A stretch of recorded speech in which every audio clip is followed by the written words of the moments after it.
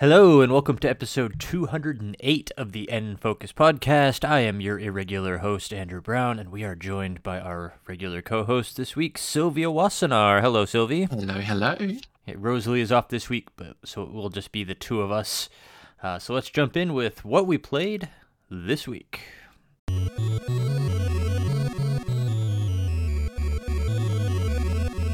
So Sylvia has been playing Overwatch 2 in its new free-to-play launch form, just come out in this past week. I think it was the past week. Sylvia, why don't you go ahead and tell us about that? For full context, I was a huge Overwatch 1 fan. I think I had about 500 hours plugged into it, all on PC, but Nice. still. Oh, less nice. I fell off it eventually, just, that tends to happen with multiplayer games. You just kind of stop playing it at some point. You might pick it up again later, but there's always like a lull in how much you play it.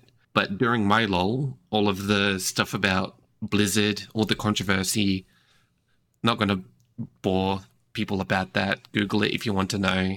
But basically that turned me off Blizzard entirely. That pretty much just killed the game for me. But sheer curiosity just brought me back to this.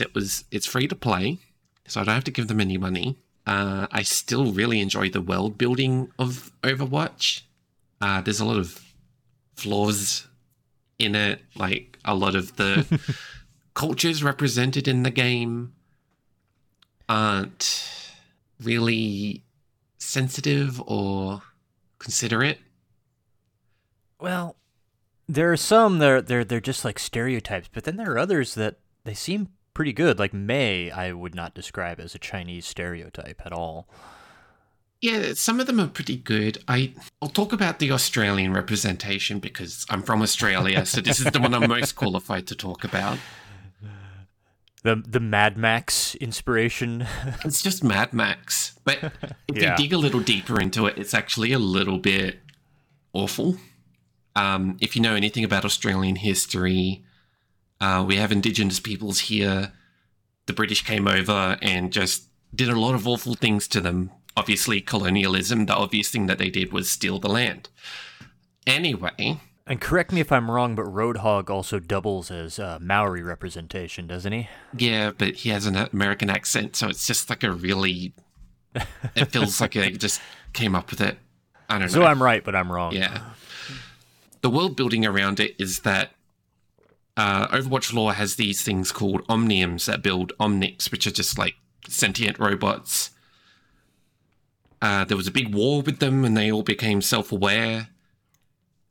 And when the war ended, the Australian government gifted the land that the Omnium was in Australia to the Omnics, which displaced a lot of people in the Australian outback.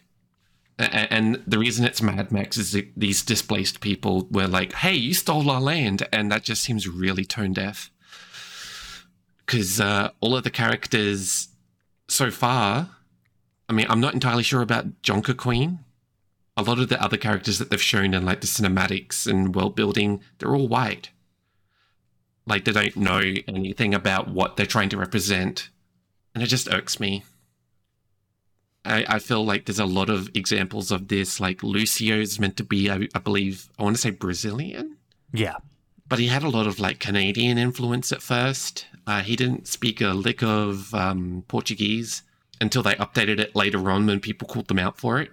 It just feels like a whole bunch of eager ideas and perhaps good intentions that just weren't thought out, and that doesn't seem like they really reached out to the people of these cultures to get it right.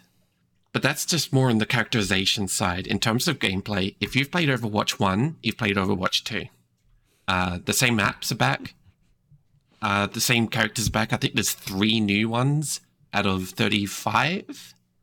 I think there's one new game type when it kind of plays like a tug of war where there's a robot that pushes a boundary, and whoever's, got control of the robot will go and push that team's boundary and not the other one. It really just reminds me of Payload in TF2. Yeah, and Overwatch already had a payload mode, so I'm not really understanding what the difference is. Yeah, it really is just that either team can push that payload either way. And it's more of like a checkpoint thing. It feels more like tower control in Splatoon than it does payload, I guess. But still. Right. It's a subtle difference. I don't really... The teams, they're now down from 6 to 5. During my time away from Overwatch, they added this thing called role queue so that you could select a role before you started matchmaking, and you were locked into characters of that role for the match that you get matched into. Which is how I always played it anyway. Yeah. So. But the way that they had it was two... correct me if I'm wrong, but I believe it was 2 of each type. 2 tanks, 2 support, and 2 damage dealers. It being Blizzard, they're constantly updating the metagame, but I think at some point it was set up that way, yeah. Well, now it's the same, but with only 1 tank. And they've made tanks really powerful to compensate for that. That's interesting, because Overwatch's constant balance problem has been their tanks. They've always been either too strong or not strong enough. Well, the damage characters don't feel like they do a lot of damage anymore. So I don't know if they've been tuned down or if tanks have been tuned up. It doesn't feel right. It doesn't feel like you're making an impact at all. Well, if there's only 1 tank, I would really expect that tank to be pretty beefy. Pretty beefy. You need the support on them as well, though. The problem that I had, though, was there's another playlist where there's no role restrictions. If you go in there and everyone goes tank, it's unbalanced. At the end of the day, like, it just doesn't feel like there's any substantial content to call it Overwatch 2. Well, there was supposed to be. Yeah. I know the whole story of the development of this. A lot of lead developers left during development. Jeff Kaplan comes to mind. That definitely affects the project. And you can really just feel it in this one. Like, it doesn't even feel like a new lick of paint over an old game. It really just feels like an expansion and not even a good one. It probably would have been better off being an expansion or even just the free-to-play relaunch. Like, Overwatch 2 always felt like an executive mandate from Activision because, you know, sequels make the chart go up. So I'm pretty sure that happened with Destiny 2 as well. Yeah, I was about to say Destiny 2. Like, there was no reason to release a Destiny 2. The first game was already an online service platform. They called it an MMO. It wasn't. No need to get into that now, but Destiny is not an MMO. If you think it is, you don't know what an MMO is. There was really no reason they couldn't just release as an expansion, like as Destiny 2 has received many expansions at this point. There's no reason Destiny couldn't have been the same thing, but, you know, sequel, make the chart go up, so we need sequel. Yeah. Destiny 2, please. It really does So feel stupid. like that, which is funny that it's a free-to-play. Like, maybe don't call it Overwatch 2, call it, like, Overwatch subtitle. I don't know. But calling it Overwatch 2 was really disingenuous. And it was also supposed to launch, Overwatch 2 was supposed to launch with cooperative versus, like, enemy wave story missions that actually tie the game into the Overwatch world as they've built it in the YouTube shorts, because, like, the two halves of the world, like, you know, the game and the YouTube stuff and the comic books and the novels and all that, they've never really had anything to do with each other. Yeah, well, I mean, for almost the entirety that Overwatch 1 was out, in real time of that, Overwatch never actually existed, the organization. It was Dunzo by the time the game started in the timeline. And by the time it finished, it was like a ragtag team, maybe, but nothing officially Overwatch until Overwatch 2 started. Calling the game Overwatch is even, like, a bit weird in retrospect, because it didn't exist. Yeah, the PvE content is delayed until next year. Honestly, that's what I'm most interested in. They did these events in Overwatch 1 called Archives, and you'd explore, like, Overwatch's history with all these different missions. Yeah, and they're making an entire mode around that. I always found it weird that they just didn't do that to begin with. I want to be positive, look for a silver lining, but this really is nothing new. It feels very corporate, the decision to make this. The changes are so minimal. Anything that I considered a big update personally was just stuff that had updated while I wasn't playing anyway. And the new system with the battle pass instead of loot boxes, I see why people miss the loot boxes. Really? Yeah. I hated the loot boxes. Like, the loot boxes are why I could never keep my attention on Overwatch for long periods of time, because I was playing for hours a night to unlock one loot box, and then it's just filled with stuff that I was never going to use. I got really disenchanted with it.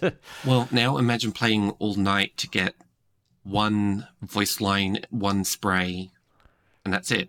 Yeah, but I'm still working towards a tangible goal further down the line on the Battle Pass chart. Even if I don't get there yet, I can see my progress towards a reward I do want and will use. With a loot box, it's just random. Yeah, I guess the randomness of it, because it was random, you got more stuff. Like, every loot box had 4 things in it.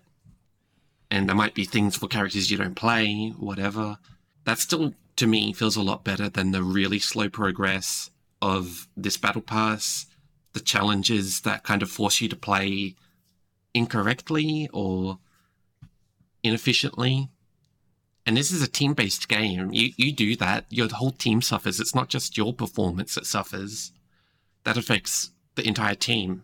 Things like, get this many headshots with Hanzo. And it's like, but I don't know how to play Hanzo.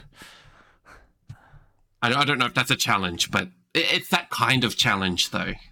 There are a lot of those kinds of challenges in there. I figured there would be, like, daily quests, like play as Jesse, whatever his new name is, a certain Cassidy. number of times. Cassidy in a new match.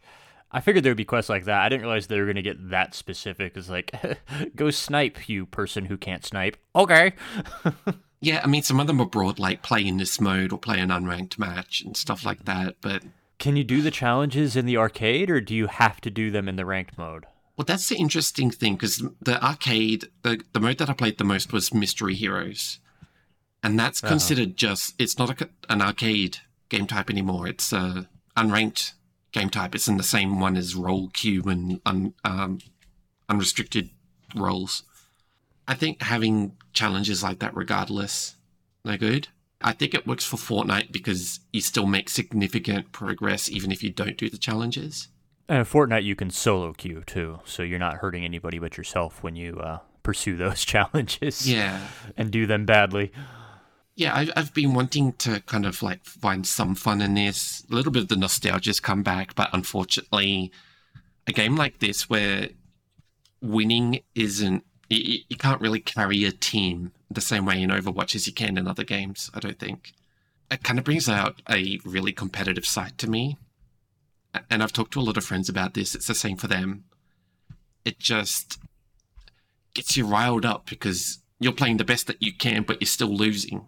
And that's a really frustrating feeling. Like, when we play Fortnite, when you play poorly, you die, and then you go into another match. In Overwatch, if you're doing poorly, you just have to stick it out. It's not fun. Yeah, I remember why I stopped playing this game. It's not just because my friends stopped playing, it's because we all just got really bitter about team performance and got really focused on winning and stopped enjoying like the moment-to-moment gameplay. I don't like what this game does to me, so I've already stopped playing. I'm glad I tried it. Because there's always that voice in the back of my mind going, you should play Overwatch again. So I did, and I found that, no, I shouldn't. So I'm done with it. Jerk voice in my head. What was your experience like with the security getting logged into the game, though? Because like, I was going to play, too.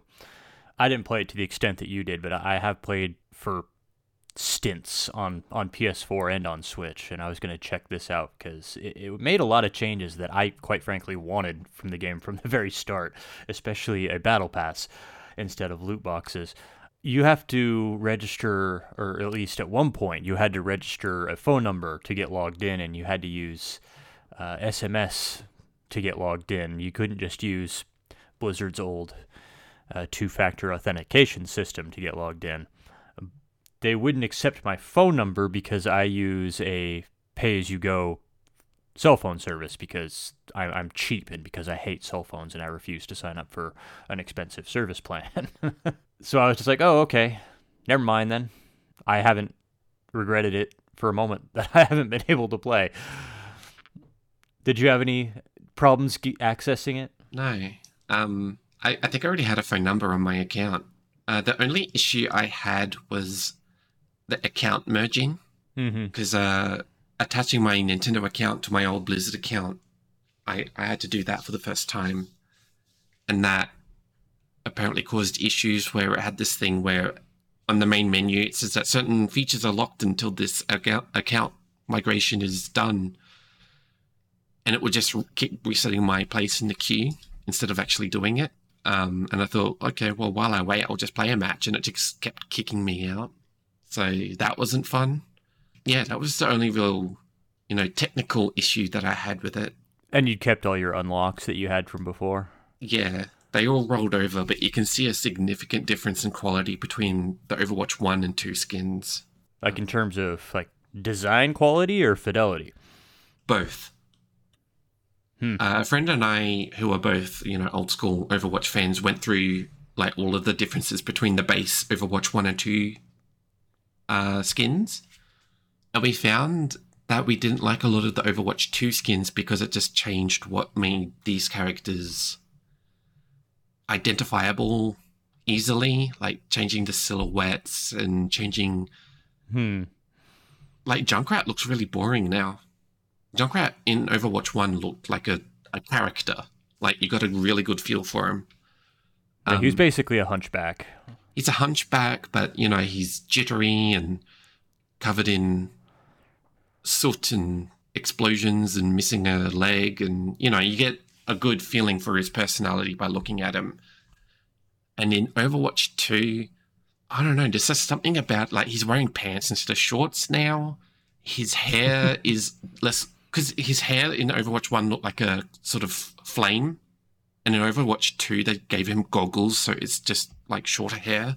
Roadhog, he's known for that big top knot that he had. And even in his alternate skins, he retained that. And in Overwatch 2, they just gave him a mohawk, and it doesn't go nearly as high, so it just feels wrong. But my least favorite one change is they gave Zarya a ponytail. Oh no. Yeah, don't like it. It's disappointing, really. Some of them barely have changed, like Pharah, who was my main character. But yeah, you can also see the differences in poly count and texture quality between 1 and 2. It's from a game design perspective, it's fun to go through and spot the differences, but also I feel like I don't know if the team that designed the characters in Overwatch 1 helped design the ones in Overwatch 2, but a lot of them just don't work for me. Even color composition, I'm talking art talk now. Doomfist is okay because it keeps he's got the same blotches of color in the same places, so he's still identifiable. But a lot of characters have the color replaced with just grey. Tracer had some minor changes. You know how she's got those things on her forearms where her guns go? Like the fins things? Yeah. I could never really tell what they were supposed to be. I think they're where the guns go to when she's holstering them. Anyway, they're almost gone on the new model. And they were a huge part of, giving that silhouette to her. It'd take forever for me to go through every single character and give examples. The major thing is that they've just replaced a lot of colors with grey, and it's just disappointing. Soldier 76 was really identifiable because he had a lot of strong blues on him. Now it's just black and grey. I do like how they gave him a visor instead of the entire face mask, so you can see more of his face now. I did like that update. Yeah, I don't mind that. I'm guessing it's just going to be a personal taste thing. I mean, the majority of the skins in the game, you'd think that with a game called Overwatch 2, at launch, it would have just as much content as the original. But I would say that 70 to 80% of the content in the game as is Overwatch 1. And I think I'm even probably being generous. I think not even all the characters got an Overwatch 2 skin. Off the top of my head, I think there's like maybe 10 to 20 new skins, like Overwatch 2 skins for characters. As for characters, there was, I'm guessing 32 in Overwatch 1 when it ended, and now there's 35, so that's like 10% more characters. And I get that, you know, in a game like this large, adding new characters is really hard for balancing. But at the same time, when you're slapping a 2 on it, you're setting certain expectations, and they fall drastically short of those expectations. My first match was on King's Row. Not my favorite map. No. But also, how many times have I played on that? You know, I've played for 500 hours, and my first match is old content. It really feels like I'm really glad that I didn't pay for this. Anyway, I'll stop complaining about Overwatch 2. If you enjoyed Overwatch 1, it's the same. It's a new game client, I guess. I mean, to the point where it had the same icon for Overwatch 1 until I restarted my Switch. Yeah, I'm unimpressed. Your mileage might vary, but from what I'm reading on Twitter, I don't think so. Twitter is not the best place to go for reasoned opinions. True. It's a good litmus test. Don't listen to the extremist end of gaming opinions, just like the vibe. All right, and you've also been playing Nier Automata, so why don't you tell us about that one? Is it the latest Miracle port? I'm really impressed with it. Yeah, you played it on other platforms. I know you played it on PC, which was not a good port, apparently, but have you played it on Xbox or PlayStation? I played like maybe the first 10 minutes on Xbox just because it was on Game Pass. Okay. PC, I got pretty far in it. Port is just not great, and I had to play with a lot of mods.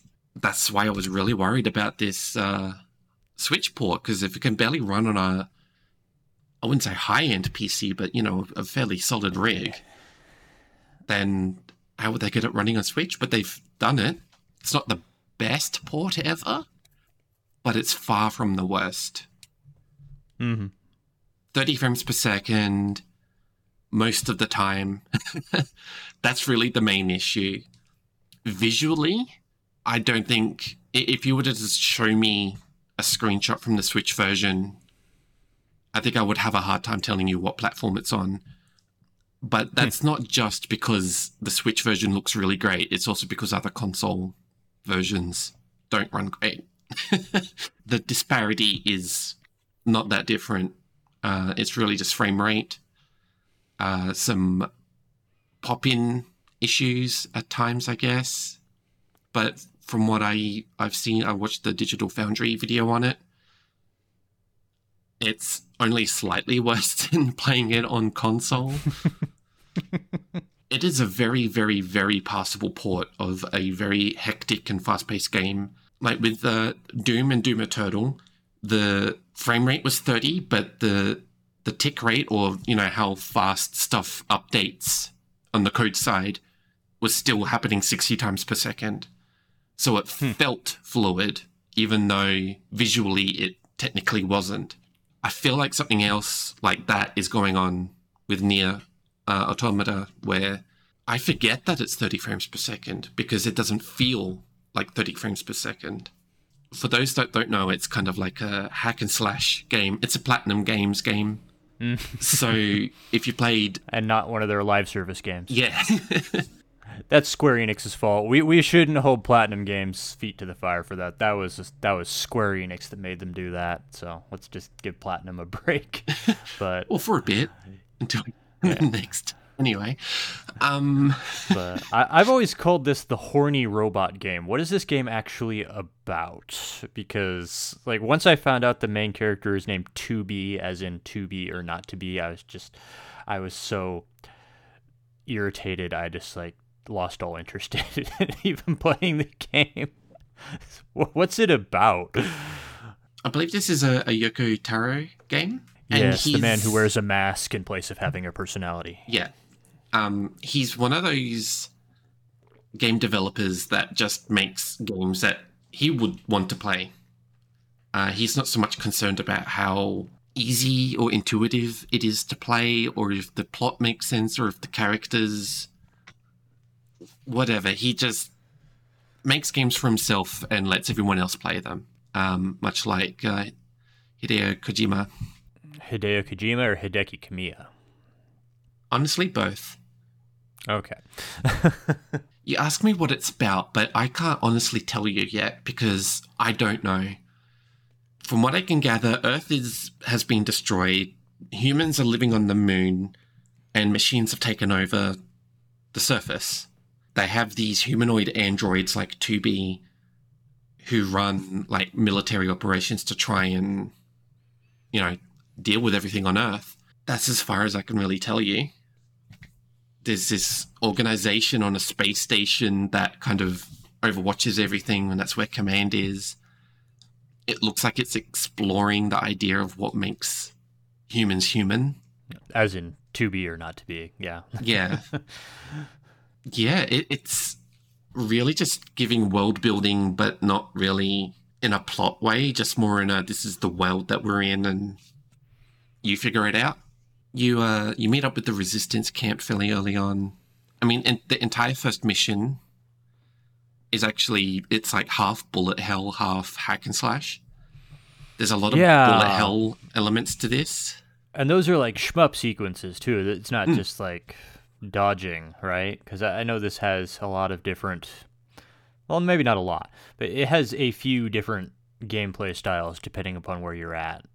Yeah, the opening sequence is a top-down, it kind of feels like 1942 in a way. Ew, okay. But it's more of a twin stick, I guess. It's just that top-down moving along water, but you can move. Yeah, twin stick shooter. That's probably a more accurate descriptor. And then it changes perspective where it tilts down 90 degrees, so you can see towards your target. Like your character moves on a different plane at that point. And then you land looking for a giant robot, and you discover that the factory that you're exploring is the giant robot. And then you fight the giant robot, and it doesn't work. Well, it doesn't go to plan. You kill it, but then there's like 3 more giant robots, so you just decide to self-destruct. And then the real game begins. I don't think that's really spoilers. It is like a good hour or two of the intro, but it really just feels like an extended tutorial sequence because your androids, when you die, you just kind of upload your consciousness to a proxy on the space station and then back down again. It's just very flippant about that. Like the enemies are these machines, and they just have giant bowls for heads with like 2 little bug eyes on them. But some of them are good, and you can talk to them, and they have desires and dreams and personalities. You can get a sense of what the themes are for the game, but I couldn't tell you. I'm not smart enough to really tell you what they are. I get a feel for it. It really does feel like it's exploring themes of humanity, or at least self-awareness and sentience. I don't know if I've really played enough of the game to tell you what it's saying about them, other than those things exist in the game. It is fascinating, though, the way it's all presented. The movement and the combat feels really fluid, where it's just, you can kind of string together combos. You've got your light attack, your heavy attack and dodge, but also you have this little guy called a pod that can shoot targets wherever the camera is aiming. So that's just like supplemental damage. And the way that you upgrade like abilities and stuff is through this chip system where you have a certain amount of memory in your Android or 2B, and different chips and upgrades and abilities and stuff take different amounts of that memory. See that in a lot of games where you have a robot to control where Yeah, I like that the menus in this all look like a really old LCD panel. You know, the ones where it's got that sort of greenish grey background and then Yeah. LCD, like the segmented displays, but not like the clock segmented displays, but just like that. There's certain areas of the screen that light up. Does it have like a DOS prompt? I wouldn't say a DOS prompt. The memory management screen kind of reminds me of like when you had to defragment hard drives, where it had like the different colors for different segments and stuff, which are more like different shades of grey on here. I feel like the game's going to get meta. The character 9S, which is kind of like your sidekick throughout the game, he walks you through the menu tutorial as if he's actually talking to 2B. And he even brings you to the settings menu to turn on a self-destruct setting. So that felt like a good indicator that things are going to get. They're going to circle back on themselves, because I'm told that this is a game that you have to play multiple times to really get the full effect of.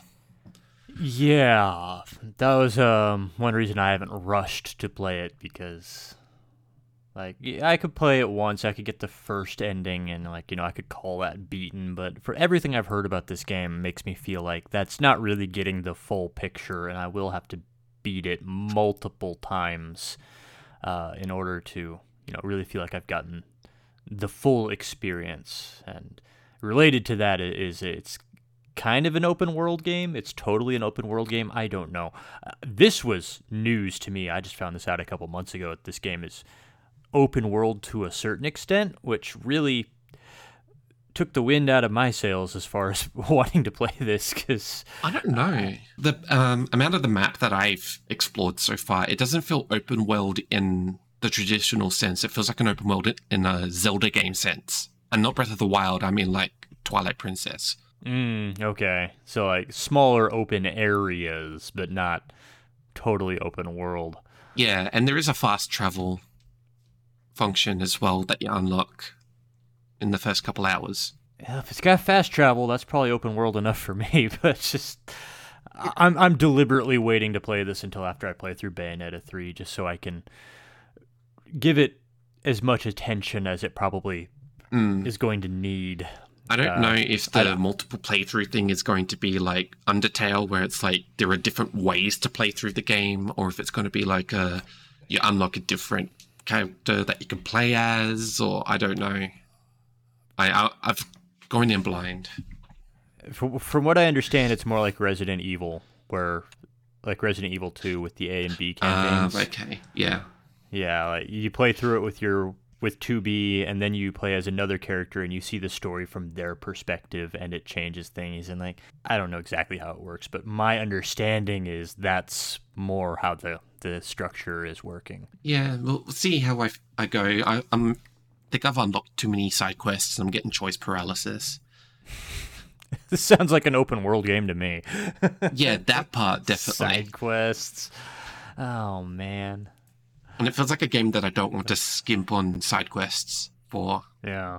Yeah, I am liking it. It plays great on Switch. I've been mostly playing handheld because I like watching like TV or a movie while I play certain games, and just pausing it when there's dialogue heavy portions. It is. I wouldn't say it's dialogue heavy so far. There's a lot of talking, but a lot of it isn't really plot. Saying anything. Yeah, it's just kind of just commenting on the stuff that's happening. 9S is just always... It almost sounds like racism, to be honest, because he's an android. And he keeps on saying, oh, don't listen to the machines, it's just random words. And they're saying stuff like, kill, die, please spare me, and stuff like that. And it's just like, are you sure about that? If you've been waiting to play it on Switch, this is a very solid port, and I can only imagine getting better if they update it. We'll see, because I don't think they really updated the other versions all that often. So, but as is, I'd say go for it. If you've got it on other platforms, I don't think there's anything really new. I think there's a couple of costumes, but I don't think there's any new significant content. But yeah, it's a lot of fun to play, a lot of fun to explore. it really is just the gameplay for me so far. It feels really nice to just run around and attack things, and it also looks cool.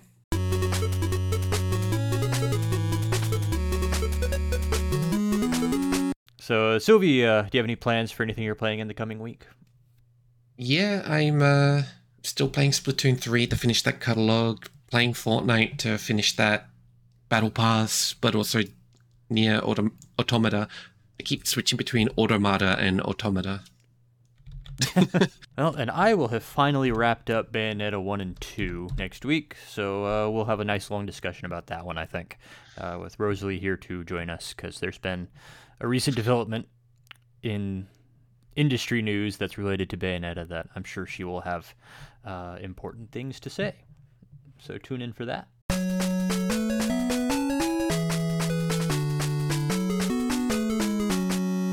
Thanks for listening to this episode of N-Focus.